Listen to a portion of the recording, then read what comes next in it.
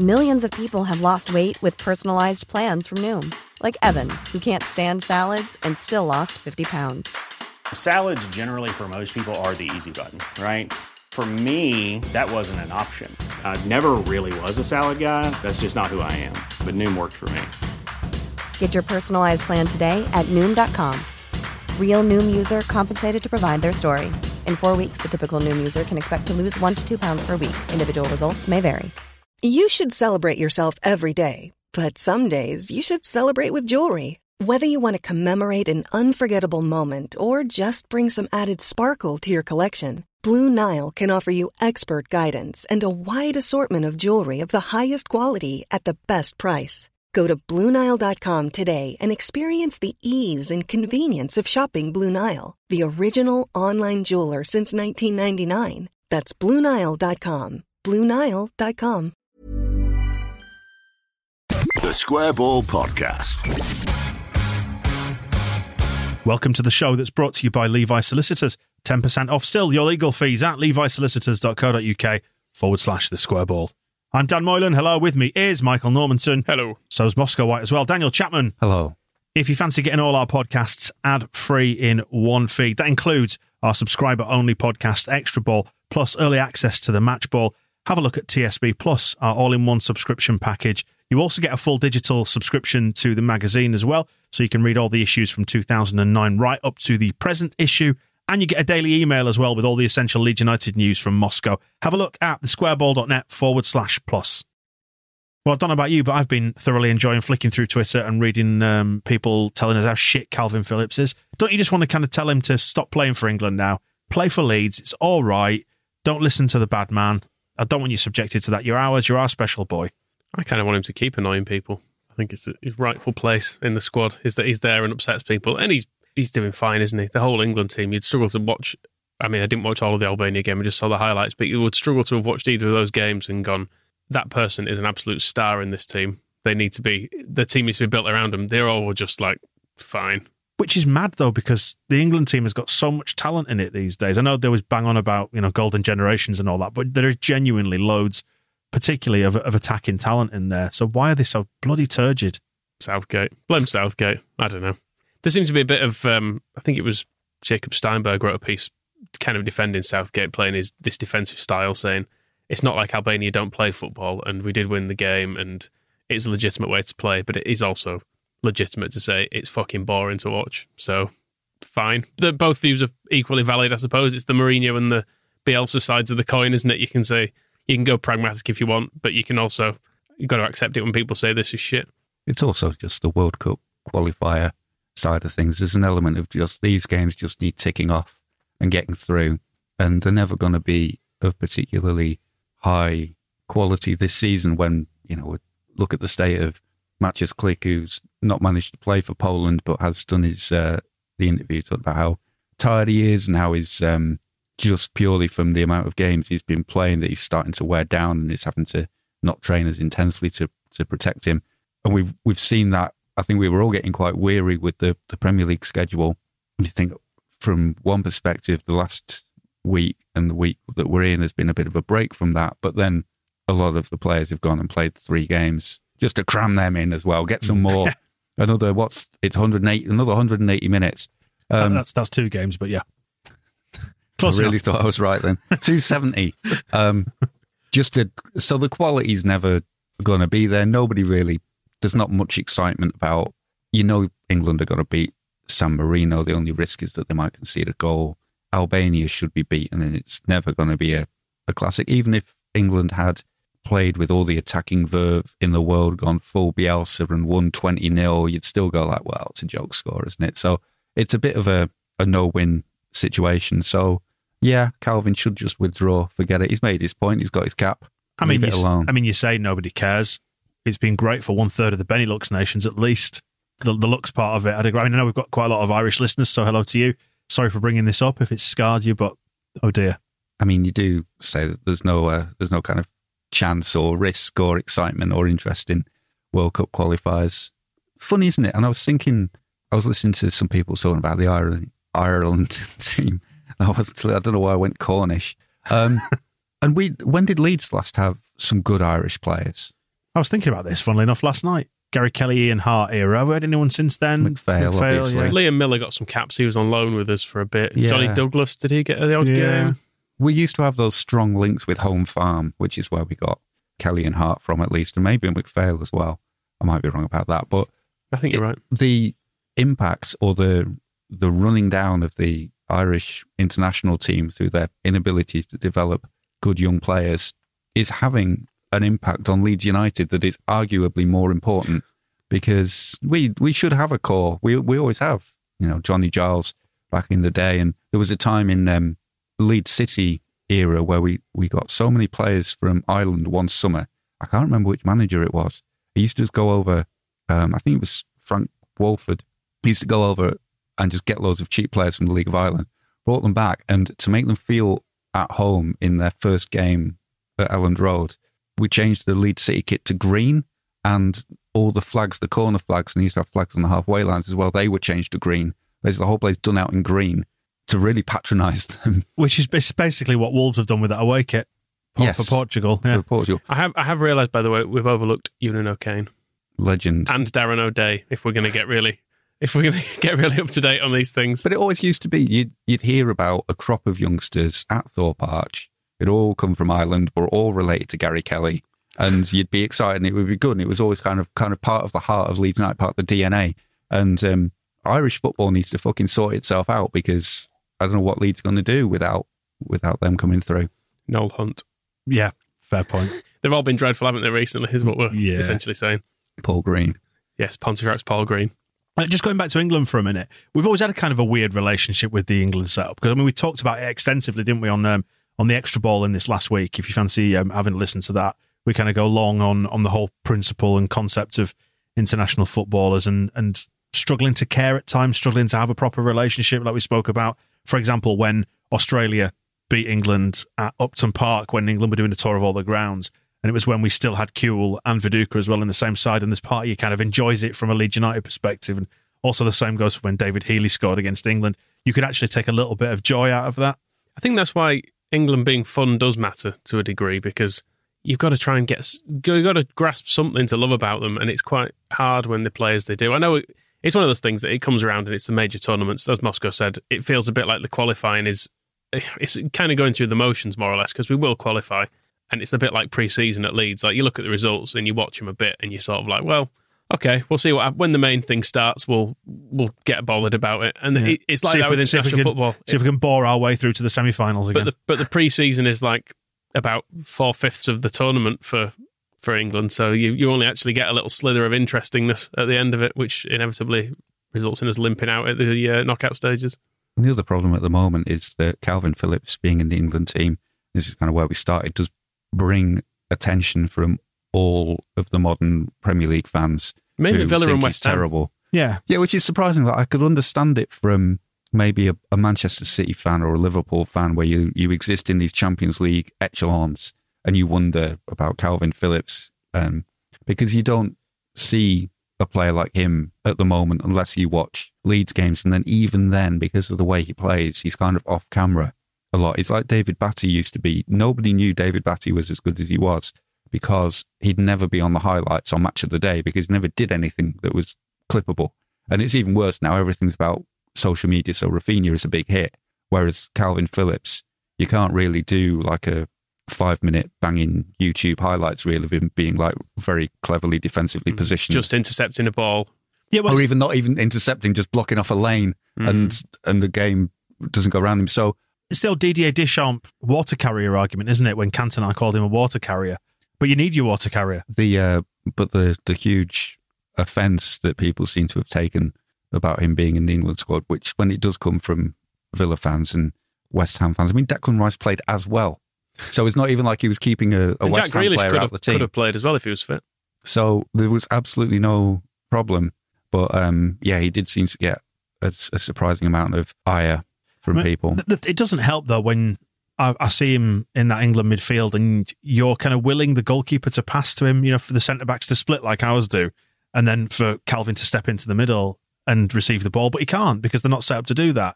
So they're complaining about him passing backwards. It's because he's got no other options. England's entire plan is to pass to the fullback and then go back the other way, often via Calvin Phillips. So he's always going square or backwards. And it's so hard watching this kind of... There are intentions towards what Bielsa does, but it's nowhere near as good because they don't commit the same number of attacking bodies forward to try and facilitate it. And there's very little intention to play through the lines. It's always going down out wide, and then you're relying on individual brilliance for something to happen for England, whereas Bielsa's whole system is built around attacking football and setting up the right shapes and the right patterns for everybody to be able to take part, whereas you think, well, hopefully Raheem Sterling will be able to beat somebody, or, Harry Kane will twat it in hard from the edge of the box. It's never really predicated on building towards those moments, is there? It doesn't feel like it. Maybe it is. Maybe I'm doing Southgate a disservice. I don't know. It's very conservative is the thing. But, they're the only national team we've got to support. So I suppose we'll see what summer brings, won't we? Yeah, and talking about Wales, Tyler Roberts will not be playing 3 games in a week, Moscow, so you're wrong. Gets a rest, so that helps. Maybe he broke the curfew on purpose. If he'd been having a rest, this wouldn't have happened, would it? It's an interest. It does sound like they were just up in each other's room too late, weren't they? They've just not gone to bed, and I don't know if they're playing FIFA or something, or a midnight feast. Why would they be playing FIFA when they can do the real thing a couple of days later? That's just silly.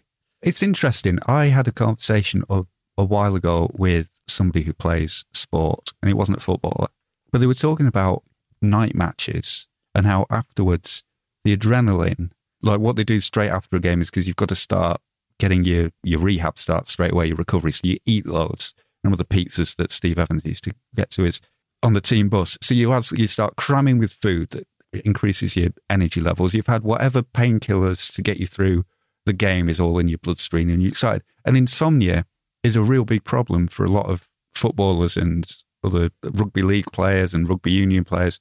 After a match, they just can't get to sleep. They've played USA in the evening and they're all just it was Mexico. USA played Northern Ireland, didn't they? And they're all still hyper after the game. Can't get to sleep. Fucking go around to Hal Robson-Carney's room, play FIFA. And, it's fine. And I've not looked deeply into it, but I saw something about Dean Smith at Aston Villa has moved their training time back from 10 a.m. to noon because he just said, well, all my players are staying up till midnight playing FIFA or watching Netflix. So it's their lifestyle. They're not doing anything wrong. They're just going to bed late. So let them sleep in. And then they come to training a bit later because it's not like they had anything to do in the afternoons that was really pressing. So just let them have a line and we'll train later, and kind of adjusting it to their lifestyle a bit that way. And I'm intrigued as to where this all kind of fits in with what Tyler Roberts has done, whether it is just kind of, because all the reports are they've not broken any COVID protocols. They weren't sneaking anybody in. They weren't trying to get out. They've gone to the vending machine, haven't they? It's something... Gone to get some McCoys. And it is, I think now... Messing with the evac chair. Because it was 3 of them as well, that makes me think it's not like it was when they used to force players to room together. Everybody gets their own room now, which is probably even more boring. If anybody has had insomnia, and lots of people have, it's fucking just lying there awake. It's pointless. I used to get it from my old job when I was working till fairly late, and then I'd come home and eat at like 9 o'clock, and I could never settle. Yeah. So it feels like it's something along those lines. And yeah, sending them home, I mean, as Robert said himself, rules are rules. He broke the rules. So there's not a lot you can do about it. But is this inevitable when the guiding light, the moral compass of the Wales team isn't there with them at the moment? Well, are you suggesting Tyler Roberts should have seen his sister-in-law? Could have stayed with family. If indeed he has one. Exactly. So yeah, Ryan Giggs he's not there with them at the moment, is he, for reasons? Yes, he's got his legal issues to work through. Do we wish him the best with those issues? No. Just regard him as irrelevant, really. Wish he'd go away. Which at the moment he kind of has. He's keeping very quiet and staying out of Wales' way. If he could go away for 6 months to a year, that'd be probably just about right. Hardly crime of the century is what it comes down to, and maybe an interesting... Are you talking about Roberts or Giggs? Roberts, okay, certainly. And maybe there's something in there about the way footballers are looked after, or the way that it's true. I mean, the adjustments to lifestyle. I love how we're unwilling to blame Roberts at all for this. Just feel like it's the bedroom setup's wrong. Well, feng shui. You'd probably hear more if something had happened, because the players in Reykjavik, who was it? Was it Foden and yeah all those lot? You had all the Snapchat messages from the girls was fairly complete and fairly damning and all came out immediately. And I get the feeling if there was anything like that going on here, we'd know about it. And Robertson's apology, it was, I'm sorry I was up too late in the hotel. Yeah, I shouldn't have been up in the hotel later than the set time. Like a naughty school child on a school trip. It was lights out at 10 o'clock and you're still awake chattering at 11. He was showing his bum out of the window. That's what I heard. Which is probably what you get from Alioski. He played 90 minutes in North Macedonia's 3-2 defeat to Romania and then played 2/3 of the game against Liechtenstein. 5-0 win, that one. He's not allowed to come back, though, is he? According to some people. So Leeds United top potato at the minute. Yeah, difficult one. But okay, we'll keep being pleased with him for now. He got an assist against Romania, I believe, and played quite well. And then I think Liechtenstein was just... Playing for a move, Moscow. That's all he's doing. Play for a bloody move. I mean, why can't we beat teams 5-0 if North Macedonia can do it? Because we don't try to. Let's talk about Northern Ireland. Probably safer territory these days, which is saying something. Stuart Dallas, who played left back for Northern Ireland in that 2-0 defeat to Italy. Let's talk about the goalkeeper's role in that. Have you seen the video highlights in that? Yep. What do you think of that then, Moscow? I feel like I've seen this film before. How has nobody taught him this?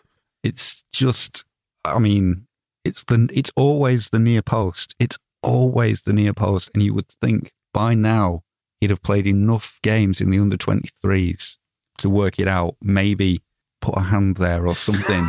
Just do something to try and stop the ball that is going on that side. And he just does it after the ball's in the net. He'll just... The first one, to be fair to him, the first one, it is at his near post, but it is also a really, really good finish. And it's kind of lifted into the roof of the net. And I can allow... Meslier might have let in this first one. The second one is just pure... It's highlights real stuff from Peacock Farrell. And it's the standard... I feel like we're used to seeing this scene with him as well, where he just lays with his face in the turf. Just It's happened again, Mummy. How am I going to apologise differently this time for the same thing happening again? But he gets up and he's completely stony-faced then after that. It's weird they've not got anyone better than him, isn't it? They do keep throwing in another goalkeeper, like against the USA. Stuart Dallas didn't play in that one either, and they went with a different keeper and they still lost. Not as hysterically. Yeah. Llorente didn't play for Spain in that 1-1 draw versus Greece. He did start versus Georgia, but he was taken off at half-time. Hopefully not with an injury, but they were losing at that point 1-0. Bit of a difficult game for them, that one, but they turned it around in the end, didn't they? They've had a hard couple of games. Luis Enrique is their boss, isn't he? And he was not happy with their attacking against Greece. And then it doesn't look like they've really knocked many past Georgia. So if it's up front is the difficulty, it feels like it's like the old the players out the team suddenly look better effect. Rodrigo now who is worried about his European Championship options by the sounds of things. There's that little, well, if the players you've picked aren't doing anything, if I get myself fit for Leeds, bring me back in. Here I am. A bit like Bamford, because, Oliver Watkins, rubbish, terrible, disgraced himself in that England shirt, as far as I can tell.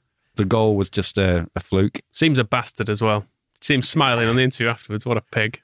Meslier didn't play for the under-21s for France. Helder Costa didn't play for Angola. Now, he has played previously in a friendly for Portugal, hasn't he? I think it's just the one cap, but he's decided to represent Angola. Now, we couldn't quite figure out what had happened here because it would appear that he stayed at Thorpe Arch, but it's because Angola is on the UK's travel ban list at the minute. So, to quote the government legislation, if you have been in or through any of the countries listed below in the previous 10 days, you will be refused entry to the UK. Country number 1, Angola. Well, it's alphabetical order, isn't exactly, it? Exactly, yes. It's not the worst place in the world. I did actually have a look when he decided to play for them. I had a look at the COVID situation in Angola, and it didn't seem too bad. There'd been a peak in November, I think, and then since then it had just been kind of a steady decline with no sign of like a real significant second or third wave. But here I am, the fucking epidemiologist expert of Angola. But I was very confused. I spent ages last week trying to work out if he played in Angola's game against Gambia, so I could put it in the propaganda email, and I couldn't find him anywhere. And then he's in the fucking inside training video at Thorpe Arch, isn't he, playing head tennis with Rafinha? So no propaganda this week because no Leeds game. It will return after Sheffield United. But we do have a little sliver of propaganda, do we? We do a little bit. Jack T. Pearson... Not worth stripping off into its own podcast then, no? No, it's a 5-minute one, is this. This was Jack T. Pearson on Twitter pointed this out. He found some less reasonable Fulham fans, which was nice because I could only find very well-reasoned ones. So this is someone actually mentioning you, Dan. He obviously listens to the Phil Hay show and was not impressed that you said we would win this game, but he's kind of on the climb down here. Welcome to Cottage Talk Full-Time. I'm Russ Coleman. Joining me right now is Max Cohen. This is our full-time show of Fulham's 2-1 loss at Craven Cottage against Leeds United. Max, I'm going to get us started. Let me first congratulate Leeds United for this victory. And I also have an apology to make to Phil Hay.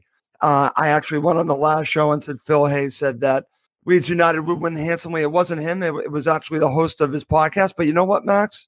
Leeds United won handsomely. I know the score just says 2-1. They wanted this more. They deserved the victory. And I'm going to say it right now. This match relegates Fulham. We have all these matches left. I'm done. I'm done, my friend. They were outplayed. The energy could not keep up with the energy of Leeds United. They were the better side. It wasn't even close. This match wasn't close. It wasn't a 2-1 match. This is really a 4-1 match, looking like a 2-1 match. And I'm very disappointed. And I'm just going to say it one more time. This is the match that puts Fulham down. We're going to look back at this. I'm going to say it right now. They don't come back from this. Fulham will get relegated, and we'll point to the Leeds United match. This is a match they needed to win, not draw, needed to win. And they lost, and they played poorly. Congratulations to Leeds United, but they could not keep up with the intensity of Leeds United. That's on the players. You go, Max. Yeah.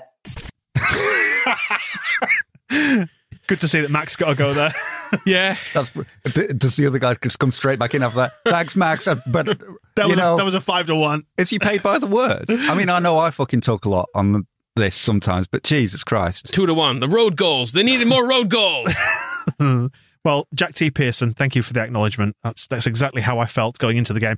It's also worth adding that I was just being tongue-in-cheek about that because you both said narrow Leeds win, and I went, all right, then big Leeds win. There was absolutely no thought went into it. Yeah, he's not heard your output before, has he? Doesn't know how little you know. Bless him. Someone you will be listening to, though, Steve Nicol. He was on last week. It goes back to the start of the season when we played a really attacking style against Man City, and Steve Nicol hated that. Then Everton played Man City in the Cup, and he was disgusted with that because they were too defensive, and he thought they should have done loads better. Just to prove his consistency again, this week on there, he was asked who he thinks is the best manager in the league other than Guardiola and Klopp, and this is what he had to say. Carlo Ancelotti. Yeah, you'd have Ancelotti. Absolutely, yeah. He's had the biggest clubs. He's had clubs that have been trying to get better, the likes of Napoli. Now he's not exactly setting Everton on fire, though, is he? What, do you think the players that Everton have? Listen, coaches can only do so many things. At the end of the day, the results a lot of the time come down to the ability you have on the field. And let's be honest, Everton don't have the greatest of players, do they? I certainly don't think so. I would have Ancelotti outside those two. The weariness in Stevie's voice. Yeah, the only time he perked up was when they started talking about Everton being set on fire. It has flashes back because Gary Ablett did move to Everton at one point, and I presume his wife will have stayed with him. Probably safer or further away from Steve Nicol and his incendiary activities, but yeah. So it's hard to know what Steve wants, isn't it? Because I think he just wants to go to sleep. Because Everton don't have any good players, but they should have attacked more against Man City, which is what we did. But he didn't like that either. He really sounds like he wants them to just stop asking him stuff. Yeah. So who was it last week? Just give me my fee and fuck off. He was asked about Harry Kane. He was like, and it was as if he couldn't name a player, and the people in the background were going, like, "Have you heard of Harry Kane?" It really is just like that weird, like, oh, do you have to have a name now? Hey, we spoke about David Healy's goal for Northern Ireland there before and how we slightly enjoyed it, even as England fans. There's a piece on David Healy, Cult Heroes this week. Phil Hay on The Athletic. He's also done a bit about the air crash at Stansted, speaking to Bryn Law and a lot of other people who were involved in that. And we've spoken to Bryn about that before on the podcast. And it's a fascinating and probably undertold story, that one, and slightly terrifying when you hear Bryn recount it. It sounds bloody awful. I would never get on a plane again, probably, if I'd been on there. But yeah, thankfully no one was hurt. I did quite enjoy from that Rob Molinar's attitude where he deliberately took a flight on a very similar plane to Holland just to prove it was fine. Not prove to himself as well, but it's that full definition of getting back on the horse. He's like, right, back on a plane, take me there. I mean, Molinari would have survived anyway, presumably. He'd have come out of the wreckage, wouldn't he? Well, you've seen Terminator 2. Exactly. Straight out of there. No problems. Yeah, check all that stuff out on The Athletic with Phil. Hey, you can sign up via theathletic.com/the square ball, £1 a month. And we'll be doing the podcast with him in the next couple of days as well, doing a Q&A on that. So you can send in your questions to thesquareball.net/WhatsApp and do us a voice memo and we'll ask Phil your question. Theathletic.com/the square ball to sign up. You know, it's exciting. 8 weeks until the end of the season. And I know technically the transfer window doesn't open until the 1st of July, but we can start buying players and that's all that matters. Spending money in this stupid cash-rich league. Who are we going to buy? We're just selling people. We're at that stage already. Everyone's getting ripped away from us. Meslier, gone. Alioski, gone. Rodrigo, gone. Probably Phillips, gone. Everyone. I noticed a thread on Wacko the other day. Someone basically put in a value on all of our players and just kind of looked at it and went, yeah, sell them all for that. That sounds great. We'll have £1 billion at the end of this. How much? I haven't looked at that. Rafinha, gone. How much? I mean, they had some 70. They had some slightly daft prices on. Like I think they wanted like 35 million for Stuart Dallas and stuff, which realistically probably wouldn't happen. But you know, I think the Meslier link was to PSG was the big one this week, wasn't it? But they can piss off. Yeah, he's not. I mean, the Premier League to League, does anybody do that unless they're forced to? I mean, he'd only go there on the basis that A, he's French and B, he'd want loads of money. And he'll still be French if he stays here. It's Champions League football as well, I suppose. It's the thing, but get that with Leeds. It's probably on the bench is what it is, actually. Yeah, I mean, so would you want to go there and just watch other people play Champions League? You could do that on the telly. He could speak to Kiko Casilla about it. he's familiar with that side of the game. But yeah, don't do that. Why don't we sell them Kiko instead? Good idea. For whatever it is they want to pay for Meslier, we'll say we'll give you a far more experienced keeper for the same price. There were stories in 1993, the end of the 92-93 season, about Gary McAllister going to Paris Saint-Germain, which obviously very glad that didn't happen. But then on the flip side of that, imagine Gary McAllister in a mid-90s Paris Saint-Germain kit. It's got something to be said for it, hasn't it? It's almost alluring, is that as an idea? Crikey. I don't know. So if Paris Saint-Germain get a nice kit, I know that they have nice perfumes sometimes that they sell. So I assume Illan Meslier already smells superb. So the only real logic to him going there is if they have a nicer goalkeeper kit than us. Your move, Adidas. Alioski, do we have to? So much has been said over the last week or two, arguing about something that hasn't yet happened. Twitter's share price probably done quite well out of it. That was the big winner over the last 7 days with all this. So at Jack will be happy.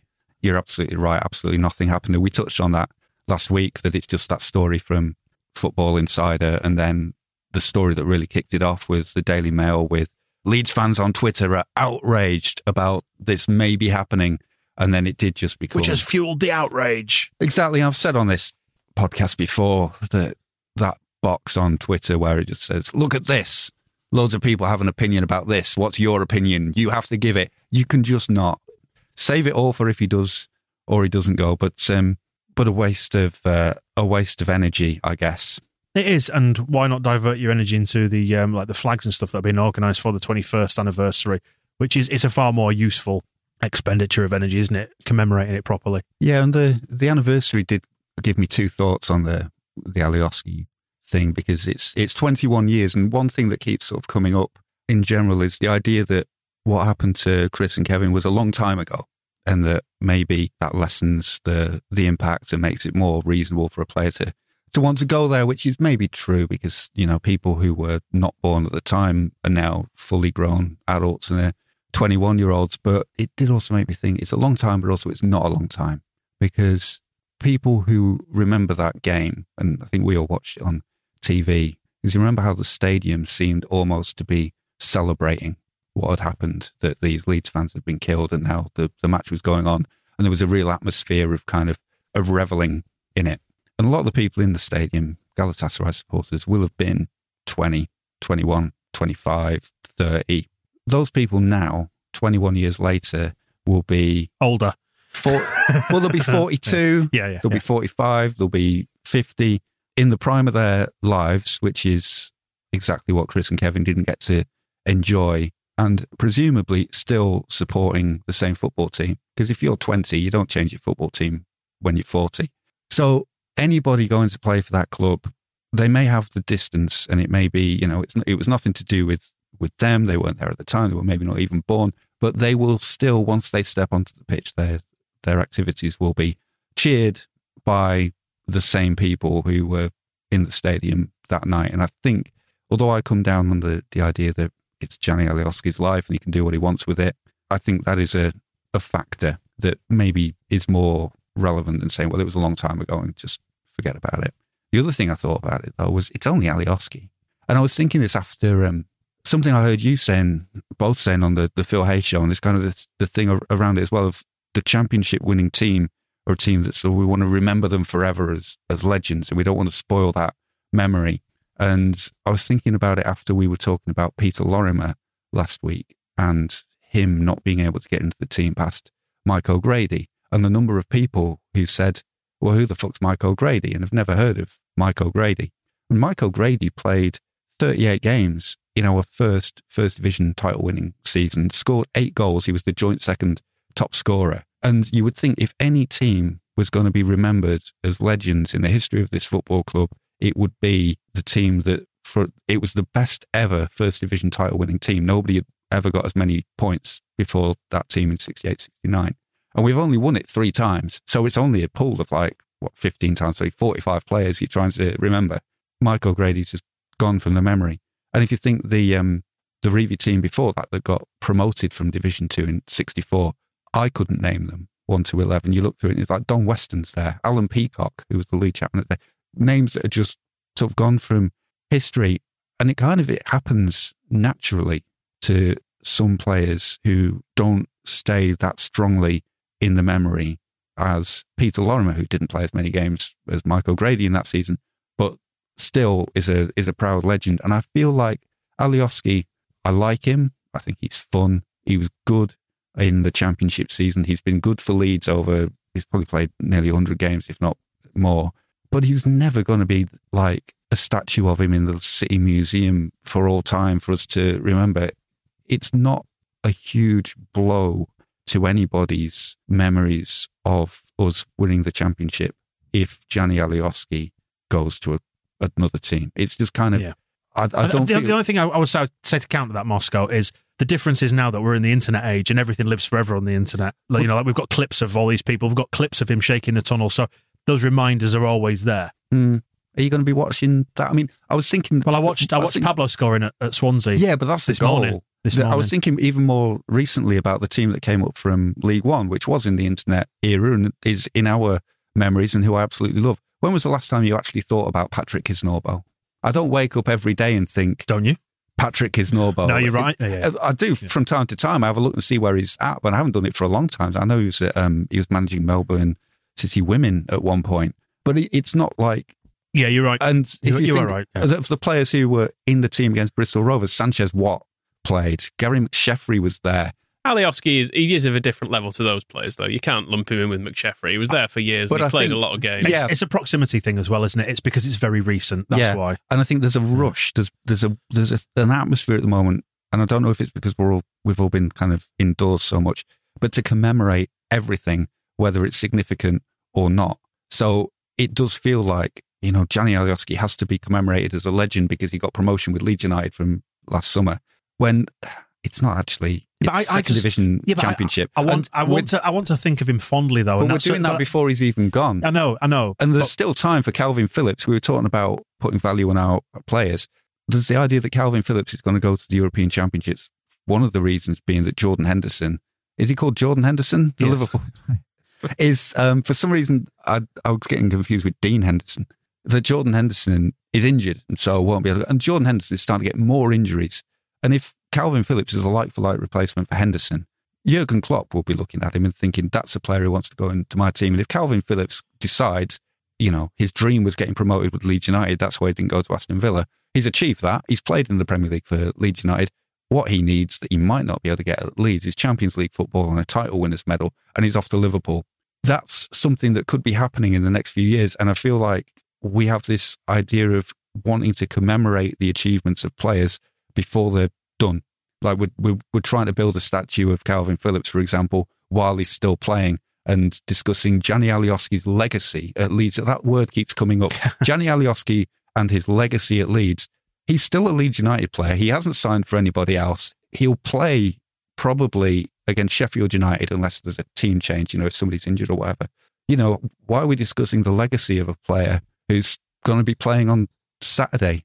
It all just seems a little bit mad, this desire to sort of set their tributes in, set their achievements in stone. I think you're right. I think it's probably fueled partly by the internet age as well, and the constant churn of information, and it's trying to find anchors into permanence almost, if you like. We're trying to make sense of all the stuff that's going on around us, particularly in a time that's been as like hyper real as the whole COVID lockdown situation. It's trying to pull things back to what we understand, what we know, and frame things in normal terms. I think that's probably part of it, is we're trying to find this semblance of reality in all this. That rush for opinion as well, that you have to have an opinion on something, whether it's happened or not. You can't just go, I don't actually have any thoughts on that, so I think I'll just not tweet. That seems to be very difficult to achieve at the moment. And there was an interesting side point on this. TSB Plus subscribers won't have heard the read just now for The Athletic, where Phil Hay has written an article about David Healy in The Athletic's Cult Heroes series. And I read that, and it's a good interview with David Healy. But then the comments are all Leeds fans arguing that David Healy doesn't qualify as a cult hero. And why didn't you do this about Jermaine Beckford?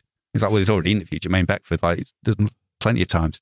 It's this weird thing again where it doesn't matter. It's just an interview with David Healy. It doesn't matter if he fulfills exactly the qualifying criteria of a cult hero. And people always like, if you dare call Andrew Hughes a legend, people will say that you are insulting Jack Charlton. Yeah, and the two things are completely... It's people railing against subjectivity, isn't it? Let's move it on, because we've done a lot on Gianni Alioski. So let's move forward and talk about something else that hasn't happened yet. Rodrigo's inevitable departure, going back to Spain. He's not happy, is it? So says one Spanish clickbait website. I mean, let's keep him. I know there is a school of thought that says he doesn't necessarily fit in to the formation we play, and maybe the resources would be better used elsewhere and stuff. But I think he's got something about him, and I would like to keep him. Yeah, and I think and think about Pat Bamford's first season, and Kemar Roof's first season, and Stuart Dallas's first season, and all those people who were not very good, and by the time either by now or by the time they left, we were like, actually good signing. Was going to make exactly the same point. First season, get it out of the way. And it's been a really broken up season. He's had COVID, he's had several injuries, he didn't have a full pre-season with the team, there's been loads of international breaks that I know he's not going on this one, but he's been off on others. It's just not been a settled time for him. Let's have a full year of him and see what he can do. Moving abroad during a pandemic is never going to be fun. He's not got to go to the three legs yet. How can he possibly know what it's like to live in Leeds? Exactly. It's got to be difficult for any player who's had a transfer, probably even within the boundaries of a country. You go to another town or another city and you can't do anything. Just sit inside a new flat that you can't even decorate because you can't go and buy non-essential items. It's got to have been shit, and I don't think you are going to get the best out of anybody under these circumstances. But also, I think this is probably bollocks, because this who's going to have a go at pronouncing this website's name? Fijajes. Thank you. No idea if that's how you say it. Fitchages. Yeah, Fitches. So I've got caught on the image of Paul Rodrigo not being able to go down to the range to buy some Screwfix is open if he's listening. You can do essential DIY, but if you'd want to actually, decorate the place, can't go down to B&M, can you, and pick up a picture frame? No, exactly. So he wants a live, laugh, love thing for his kitchen wall, doesn't he? But he's not been able to get one. But this same website, so they came up with a story last week about Rodrigo being linked with a move back to Spain, that Real Betis, our old friends, speaking of pronunciation problems, and Sevilla being interested. And then they doubled down on it, saying that he has asked to go, and that his departure is inevitable. And then it just so happens that the same website has Leeds are interested in Espanyol striker Raul de Tomas, who has been outstanding in the second division. Bielsa wants to sign a new striker as an alternative to Bamford, and Rodrigo's departure would facilitate de Tomas's arrival at Elland Road. So it's funny how they just happen to have a replacement lined up for the player that they say is going to be going back to Spain with no evidence. Are we going to get? Can we talk about Scousers instead? I was going to say, we're going to get absolutely mad about this. It hasn't happened either, and probably won't. Well, one thing that has happened: Max Dean has signed his first professional deal at the club. He turned 17, signed a 2-year deal. joined us from Everton last season. He's played in both the 23s and the under 18s. And there's an exchange between him, because you would have seen the photo on the various socials of him looking, well, rather sullen in that way that 17-year-old boys do when asked to be photographed. And at least he had a laugh at his own expense anyway. But there was an exchange, nice exchange with him and Adam Forshaw chatting in their native language. And you read it in their native language, don't you? Congrats, lad. You look buzzing. I need to practice my photo skills. Oh, no. Well deserved, though, mate. Well deserved. Yeah, he's been good, though, as Max Dean. Whenever I've seen him, he doesn't look out of place at all when he's played for the under-23s, which, given he's more or less a child, is good. More or less a child. He is a child. We're not 17, he signed a contract. Yeah, but he's still a child, isn't he, in the eyes of the law? Is a 2-year deal long enough? If he's that good, why isn't it 20? I'm not sure you can... Is there some rule about signing 17-year-olds? Can you only do 2-year deals? Because he's a child.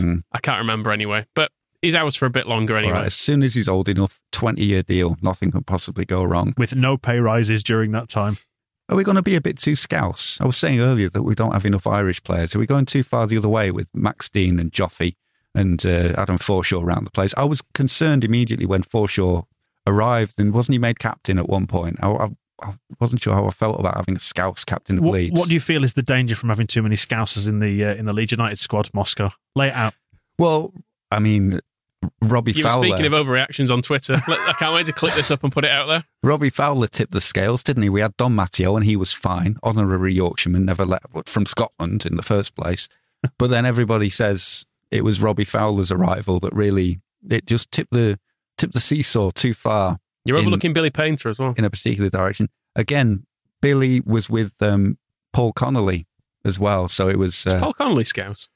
I don't mean to... Paul Beasley was, which I found odd. Heard him interviewed a while ago. I was very surprised by him being a Scouser. I don't know what I was expecting. I like people from Liverpool. I've got some of my best friends. Doesn't sound like it. I've got friends who are Scousers. But it's just one you don't historically associate Leeds United Football Club with having a lot of people from Liverpool, and the names of the clubs does imply that there is a certain geographic bias. You don't have to be Athletic Bilbao for there to be a style of representation that your club enjoys. So the same as Liverpool Football Club loves having a team full of Scousers, Leeds fans, we like having a team made up of Yorkshire people who actually are a precious few in our team, Scots and Irish. That's very Leeds. I mean, what I will say is you bullshitted your way out of that one really well. Well done. Well done. And Northumberland as well, because we had the Jack Charlton and the, what were his relatives called? The Milburns. The Milburns. So, and Norman Hunter was from up there as well. Greenwood is from up there now, isn't he? So that fits in very well. All I'm saying is it doesn't necessarily feel super Leeds. You could have stopped ages ago. It's fine. We've given you a pass on this one. Anyway, Gelhardt and Greenwood both scored for England under 19, so that's nice as well. We'll be wearing a red kit before long. As we head properly into 2021, now is as good a time as any to get all your affairs in order, and Levi Solicitors are on hand to help you do that. Get yourself a will sorted, particularly if you've got family, you've got property. It's so important to have that in place should the worst happen. Hopefully, we hope it doesn't. But if it does, you need to make sure that you are prepared for the future, and make sure you address lasting power of attorney as well, which is where if you are unable to make decisions about your finances and your health and your welfare, if you're ill, you're injured, or you can't make those decisions yourself, then it's a nominated person who can do that for you. Levi's, as always, will offer you a 10% discount on your legal fees if you go through us. So go to levisolicitors.co.uk/the square ball and sort out your future.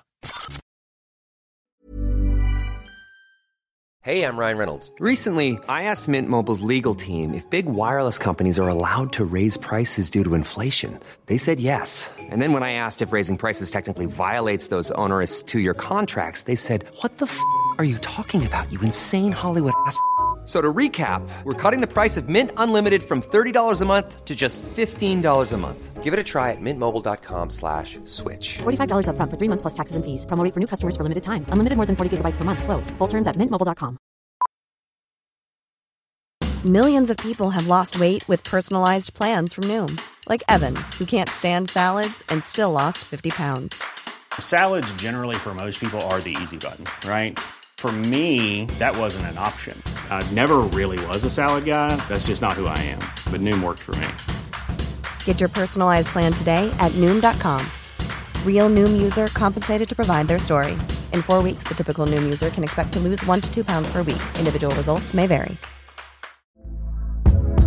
Hey there, it's Michelle Norris. I'm host of a podcast called Your Mama's Kitchen. When I travel, I'm usually looking for a way to find a taste of home when I'm not at home. And one of the things I love to do when I am at home is entertain. And Airbnb allows me to do that. When I was in California recently, I rented a house that had a great kitchen. And when we were sitting around the table, we were all thinking, we're in someone else's house. Someone could be in all of our homes as well. If you have a home, but you're not always at home, you have an Airbnb. Your home might be worth more than you think. Find out how much at airbnb.com/host. Well, this is exciting. Leeds United back in action at the weekend. It's the Heckingbottom derby. What is it? The Heckingbottom Shield? Don't think he's worthy of a shield. Is it a cup? Like a little one though, like one of those, like a mug, a tankard.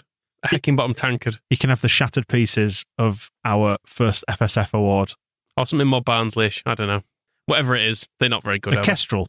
Have a dead Kestrel in a box. There you go. Well, I mean, whatever it is, he's not getting it because we're winning this match, so it's fine. They're not very good and they're going down. And I would rather face a team. I mean, these are famous last words talking about stuff that's going to come back to haunt you. I would rather, on balance, face a Heckingbottom Sheffield United than a Chris Wilder one. And do you know what? If they win this, don't make any difference, does it? We're still staying up. They're still going down. Play you in the cup in a few years, maybe. They won't win this. I mean, I was reading some stuff from Paul Heckingbottom. He wants them to play with freedom for the rest of the season. And he says, focus for me in short term in the remainder of this season, certainly in terms of priorities, is trying to get smiles on faces, trying to play with freedom, get a bit of energy in place. Can't just tell someone to have confidence. We know that, but we're wanting to change environment. I think you've captured his charisma well there, but you've probably over-egged the pudding a little bit. That's too enthusiastic. Well, it did remind me... More dour, please. Reading all this stuff did remind me of what his press conferences used to like. We've seen these players perform to a very high level for many years now, so we know they're capable. That's priorities, getting back to that. Giving freedom. Do you think try and enjoy the football? He's excusing the fact that he's got no tactics and he's just saying to him, go out there and have a good time, lads? Well, I didn't get like the quotes from this. Like he did at Leicester. This went on for so long, so I didn't bother getting it in exactly. But he was talking about Ryan Brewster and trying to get the best out of him. And he's basically saying he's going to be giving a lot of personal attention to Ryan Brewster and working with him. As if the poor lad's not had a bad enough year as it is. And then he was saying that he's very good with the ball, but it's really got to work on him without the ball because he might only have the ball for 2 minutes and the other 88 minutes, that's what he's got to work on. And he just reminded me of... With the ball, without the ball. With ball. I want them to be good with the ball, without the ball. And we're working on them with the ball and without the ball. Sorry, I've slipped into a coma. What were you saying? With the ball and without the ball. I came very close when he was manager of Leeds. And I remember, and I don't want to pretend, I didn't think he might work out at Leeds because when he turned up with his decent reputation for developing good young players, I was like, fine, see how he goes. Didn't take long to work out. He was a terrible, terrible joke. But I nearly did a compilation from his press conferences of him just saying, with ball, without the ball, with the ball, without the ball. I want him working well with ball, without ball. And it's interesting. It's not interesting, it's bollocks. His thoughts on what was wrong at Leeds compared to what's happening at Sheffield United. He was asked about taking over both jobs and what it was like starting them. And he said it were totally different for reasons I won't go into because it would be wrong of me to say my thoughts, but it were totally different. Leeds hadn't lost someone who dragged the club from League One to the Premier League and had so much success. So that's if we'd lost Thomas Christiansen, and boy, I wish we had him back. But Leeds, they also had a bigger squad with a lot of players who were never going to play for Leeds. So the atmosphere would have never changed until you had the ability to get those players out the door and out the building simply because there were 20 odd knowing they were never going to play. So it was a demotivated place. Who were these 20 players? Wasim Boy. He probably wasn't even there. But I can't name 20 players. I suppose it was like Grot and Shaughnessy. He played them. Oh, I know he did. But he played them knowing they hated it. He should have put more smiles on faces. I mean, the thing is, anything he says with regard to this is immediately blown out of the water by that Stoke game when he sat in the box for Sky Sports and they said to him, what's different between now and when you were here, when it's basically the same set of players, and he had no answer. Yeah, being able to say, he's got rid of Eunan O'Kane isn't good enough reason, is it? And that's it. When Bielsa solved that problem immediately by just having the 3 squads when he came in and said, definitely maybes and probably not. And then said, right, you've got summer to work it out. So I don't know why that's not a very complicated solution to a problem. Oh, but they're all demotivated. I can't do anything about it. That's whenever I hear Paul Heckingbottom talk about his time at Leeds, it's never his fault, is it? It's never his fault. And then some squad, we reserves, we are reserves.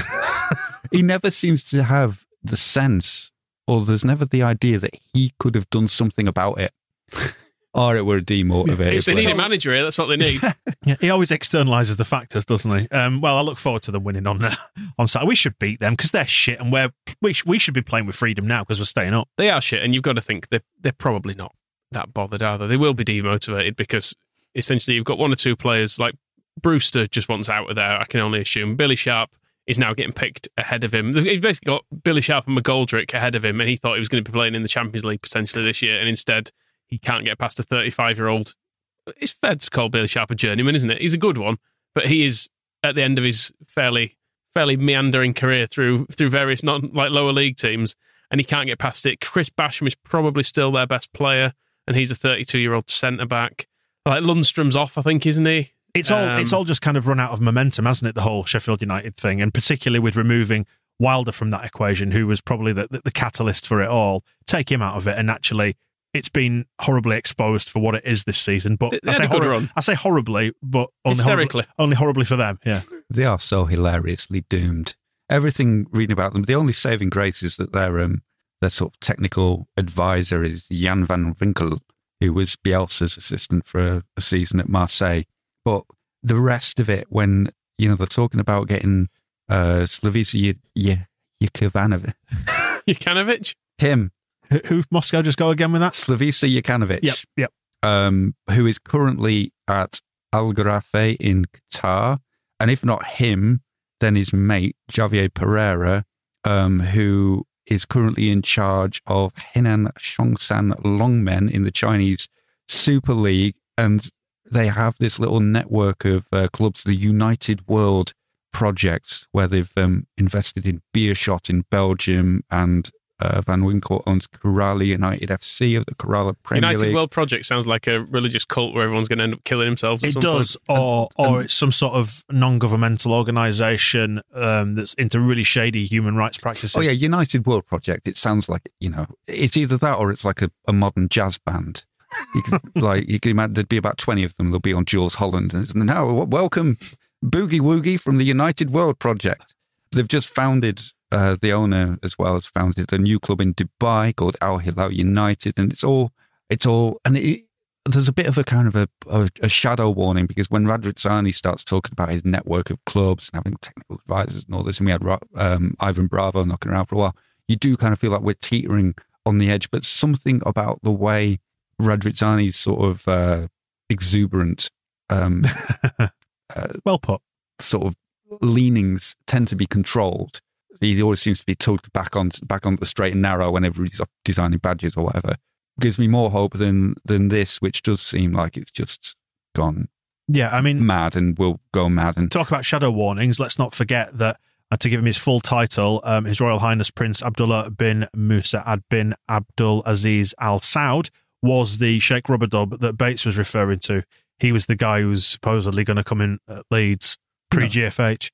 His ideas are not without merit. And it sounds like the argument with Chris Wilder is that basically Chris Wilder is unhappy about being dictated to or having anybody else involved in transfers. If you believe Prince Abdullah, he said he asked for a list of goalkeeper transfer targets last summer, and Chris Wilder just came back and said Ramsdale. Like, well, what if we can't get him? We'll get him. And that was kind of it. And it's terrible as well. Well, that's Chris Wilder's judgment in the end. I did quite enjoy. I mean, obviously this is all one-sided. But Chris Wilder saying that he wanted to resign, and then Prince Abdullah saying, well, we don't want to fire you. And they said, if we get relegated, we think you can get us up again next season. We'll have some more people working on transfers with you and stay. He said, no, I want to resign. Okay, fine. And then the email said, right, I want £4 million to resign because that's what I would have been paid if you sacked me. And it's kind of, well, They're having that conversation with him. Doesn't work like that. That's not how it works. But obviously, it's actually what that's achieved is it's sullied his talk about sullying legacies.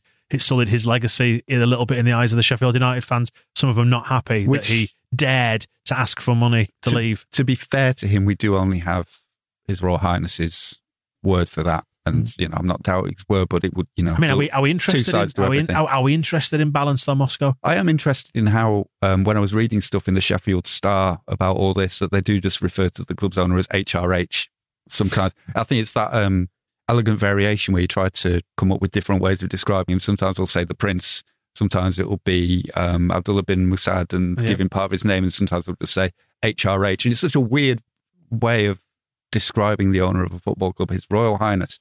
That is what Bates used to ask to be called as well. True story. Anyway, let's go back to this game. We should win, shouldn't we? And we will win. I mean, whoscored.com. Will we? We should. I mean, the list of weaknesses is vast, and their style of play sounds poor. And you have to think with that, what happened with that game at Leicester, there's your new manager bounce, that mentally they've gone. You have to hope that, don't you?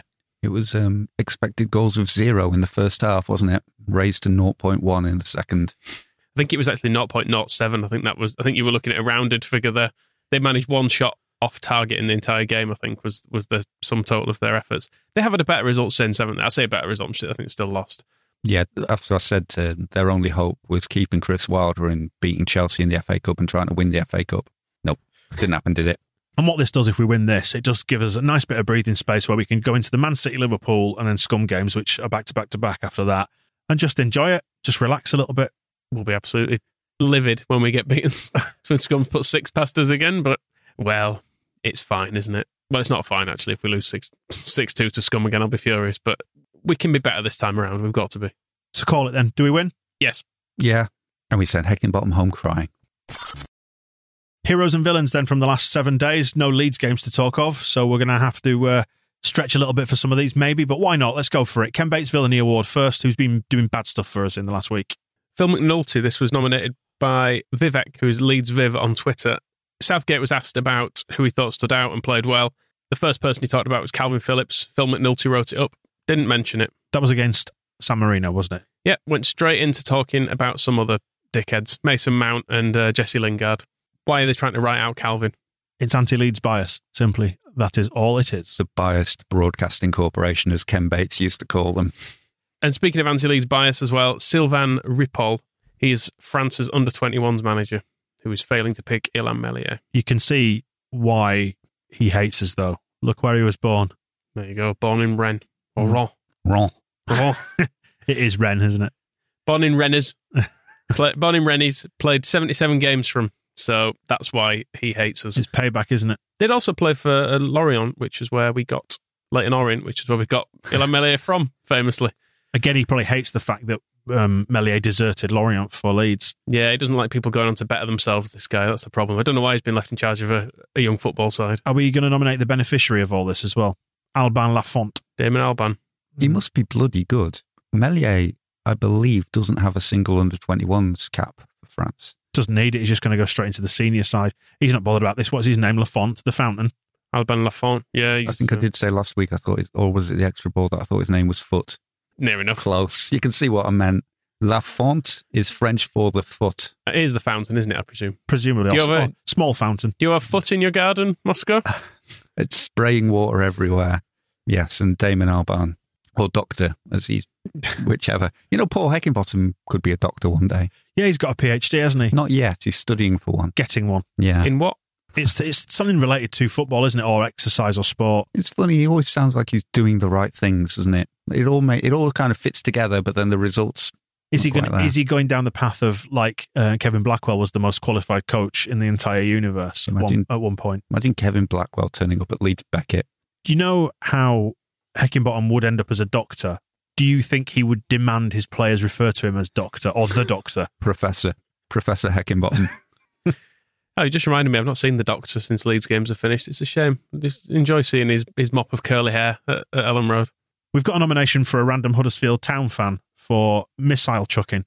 Yeah, Pontus Jansson has done an interview where he talks about kind of getting into some of his ruckuses, and the one where he was when it was Monk versus Wagner, and he went steaming in and terrified Izzy Brown. He mentioned that there were repercussions from all that Huddersfield fans have since attacked him twice. They attacked me outside the arena, once in Leeds and once in Brentford.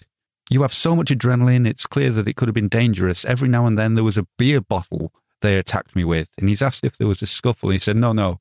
He was probably a couple of beers in, so he missed when he swung. It was fine. So somebody swung a bottle at him. Is that, am I reading that right? It sounds like a Huddersfield Town fan, after a Brentford match, has tried to attack Pontus Jansson with a beer bottle because he used to play for Leeds. Calm down. That's all I'm saying. It's not worth the jail time, is it, for bashing somebody over the head with a bottle of beer under any circumstances, but certainly not just because they played for Leeds that time. Go and renew your rivalries with like Bradford, someone more at your level. Any other candidates, or should we pick one of those? It's a fairly fallow week because it's International Week, but should we go for it? I think Sylvain Ripoll is by far the leading candidate here. With his obvious bias and hatred of Leeds United and everyone connected to the career of Meslier. It probably blends all this together. He's ignoring Meslier the same way that Phil McNulty ignores Calvin Phillips. And I imagine that under 21's training as we speak, Meslier is cowering in a corner as he brandishes a broken beer bottle at him. You think you play for... I won't do the accent. Do the accent. No. He's having it then, is he, old Ripoli? Yeah, why not? For his love of the fountain, fine. Andy Hughes Hero Award for this week, then someone who's done good in the last 7 days. Nominations. Meslier. There we go. In your face, Ripoll. Yeah, he's been nominated for Premier League Player of the Month for March. Not the young player, actual player, because he's that good. Because he's too good for youth football, which is what France are refusing to pick him in. Calvin Phillips as well needs a nomination for tolerating the shambles that is England's supporter base on Twitter. England's players. Yeah. You won't put up with that for that England's lot. manager. Tedious. Roy Keane, why is he here? Because he likes Calvin. It's weird, isn't it? He's not going to win it, obviously, because it's Roy Keane. But yeah, says he's done well. So I suppose, does he get a mention? I know we've had Gary Neville in here on occasion before as well, which has been a bit awkward. Roy Keane's probably worse still, isn't he? Do we get to hear his quotes? He's not Dublin, is he, Keane? He's more... It's going to be very offensive, this. do you want to give this one a swerve? It's going to be quite offensive and to be... It would be Phillips at the moment. He's playing week in, week out for Leeds, not challenging for titles, but they're a newly promoted team. He's matured well. He looks a fit lad, and I've heard really good things about him. It's a nice problem for Gareth to have. That's not bad, that. It was bordering on Des Morta Island than this, wasn't it? But I mean, a career in Mrs. Brown's Boys awaits when you're cancelled from this podcast due to your racism. But well done. Good luck with your future endeavours. And at least I'm only upsetting Roy Keane, who's a reasonable man. Let's try some Norwegian accents then next, because we want to nominate the Leeds United Supporters Club of Scandinavia for their efforts, and a sincere nomination this time as well, because they donated £2,000 to Wheatfields, the hospice that looked after Peter Lorimer in his final days. And there's always been that really close kinship that we've spoken about between the Scandinavian Supporters Club and Peter Lorimer and the pub. They always used to go in there in the commercial inn in Holbeck and get absolutely rat-arsed on what presumably to them would be dirt cheap vodka. Almost free, you would think, given the price over there. But it's lovely, this. I find it's mad and brilliant that we've got a load of people in different countries donating money to a hospice in Yorkshire because of someone who scored a load of goals for Leeds in the 70s and 80s. Yeah, nice work. Ousmane Dembele, do we want to sign him? He wants to sign for us, I would imagine. Clearly, he's touting for this move, isn't he? Although he wants Pat Bamford's shirt, but then he also wants... In the literal sense? I was going to say, presumably wants to take it off him then when he arrives. But yeah, this is via the France Under-21s link, isn't it? That he's asked Meslier for Calvin and Bamford's shirts, apparently. And he's a fan of us. That's nice. Just come and sign for us then if you want. Would you have him? Suppose. If he asked nicely. For the bench. To my bro, Bamford from Dembele was how he signed the shirt. It does sound a little bit like how a celebrity would sign it for a child. And, not from Ousmane either, just from Dembele. It's a bit like if you gave me a Christmas card, it said Merry Christmas from Normanton. Which I would never do, by the way. It's a bit odd. But as long as Pat's happy with it, I don't mean to... Pat was thrilled. Spoil his shirt. You could tell he was really thrilled. It's quite nice to see Bamford. As much as he's always been around sort of top-level footballers, he was at Chelsea and stuff, it's still quite nice to see him swooning over someone a bit famous. He can take down. He knows who I am. He can take down the signed Lewis Baker shirt that he's got framed on the walls. Put that up instead. It's a little bit like when we went to the the FIFA awards, and then all the great and the good from world football were there, and then Liam Cooper went and collected our fair play trophy. Well, look at this, Mum! Look who I'm next to, Zidane. Oh, it's wild. Taking a selfie with Messi in the background. Yeah, exactly.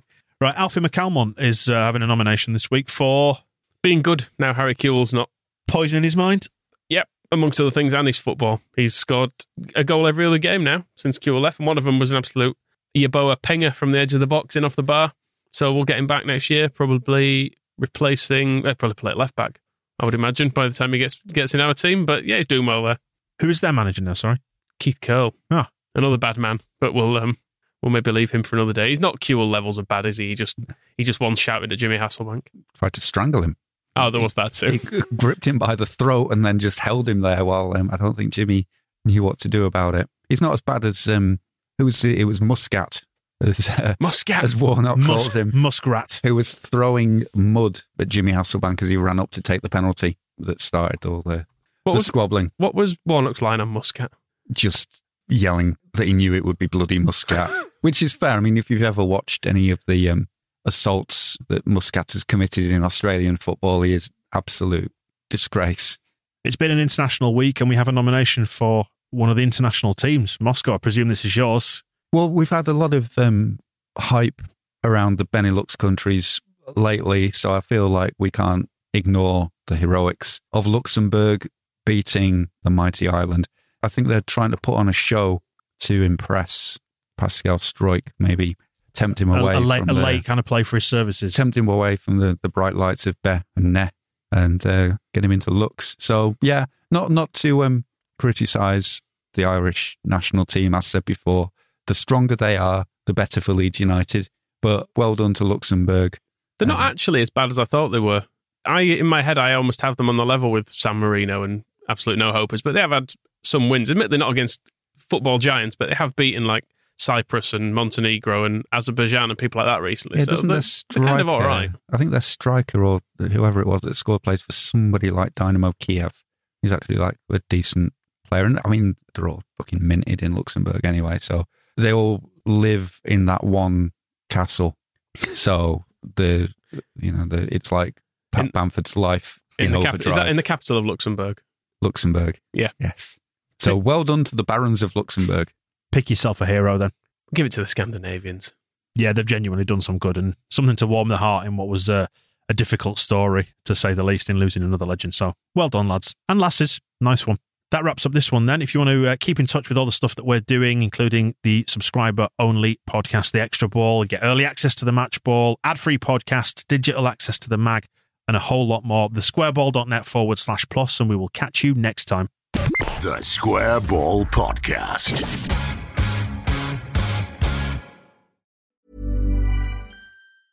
Hey, it's Danny Pellegrino from Everything Iconic.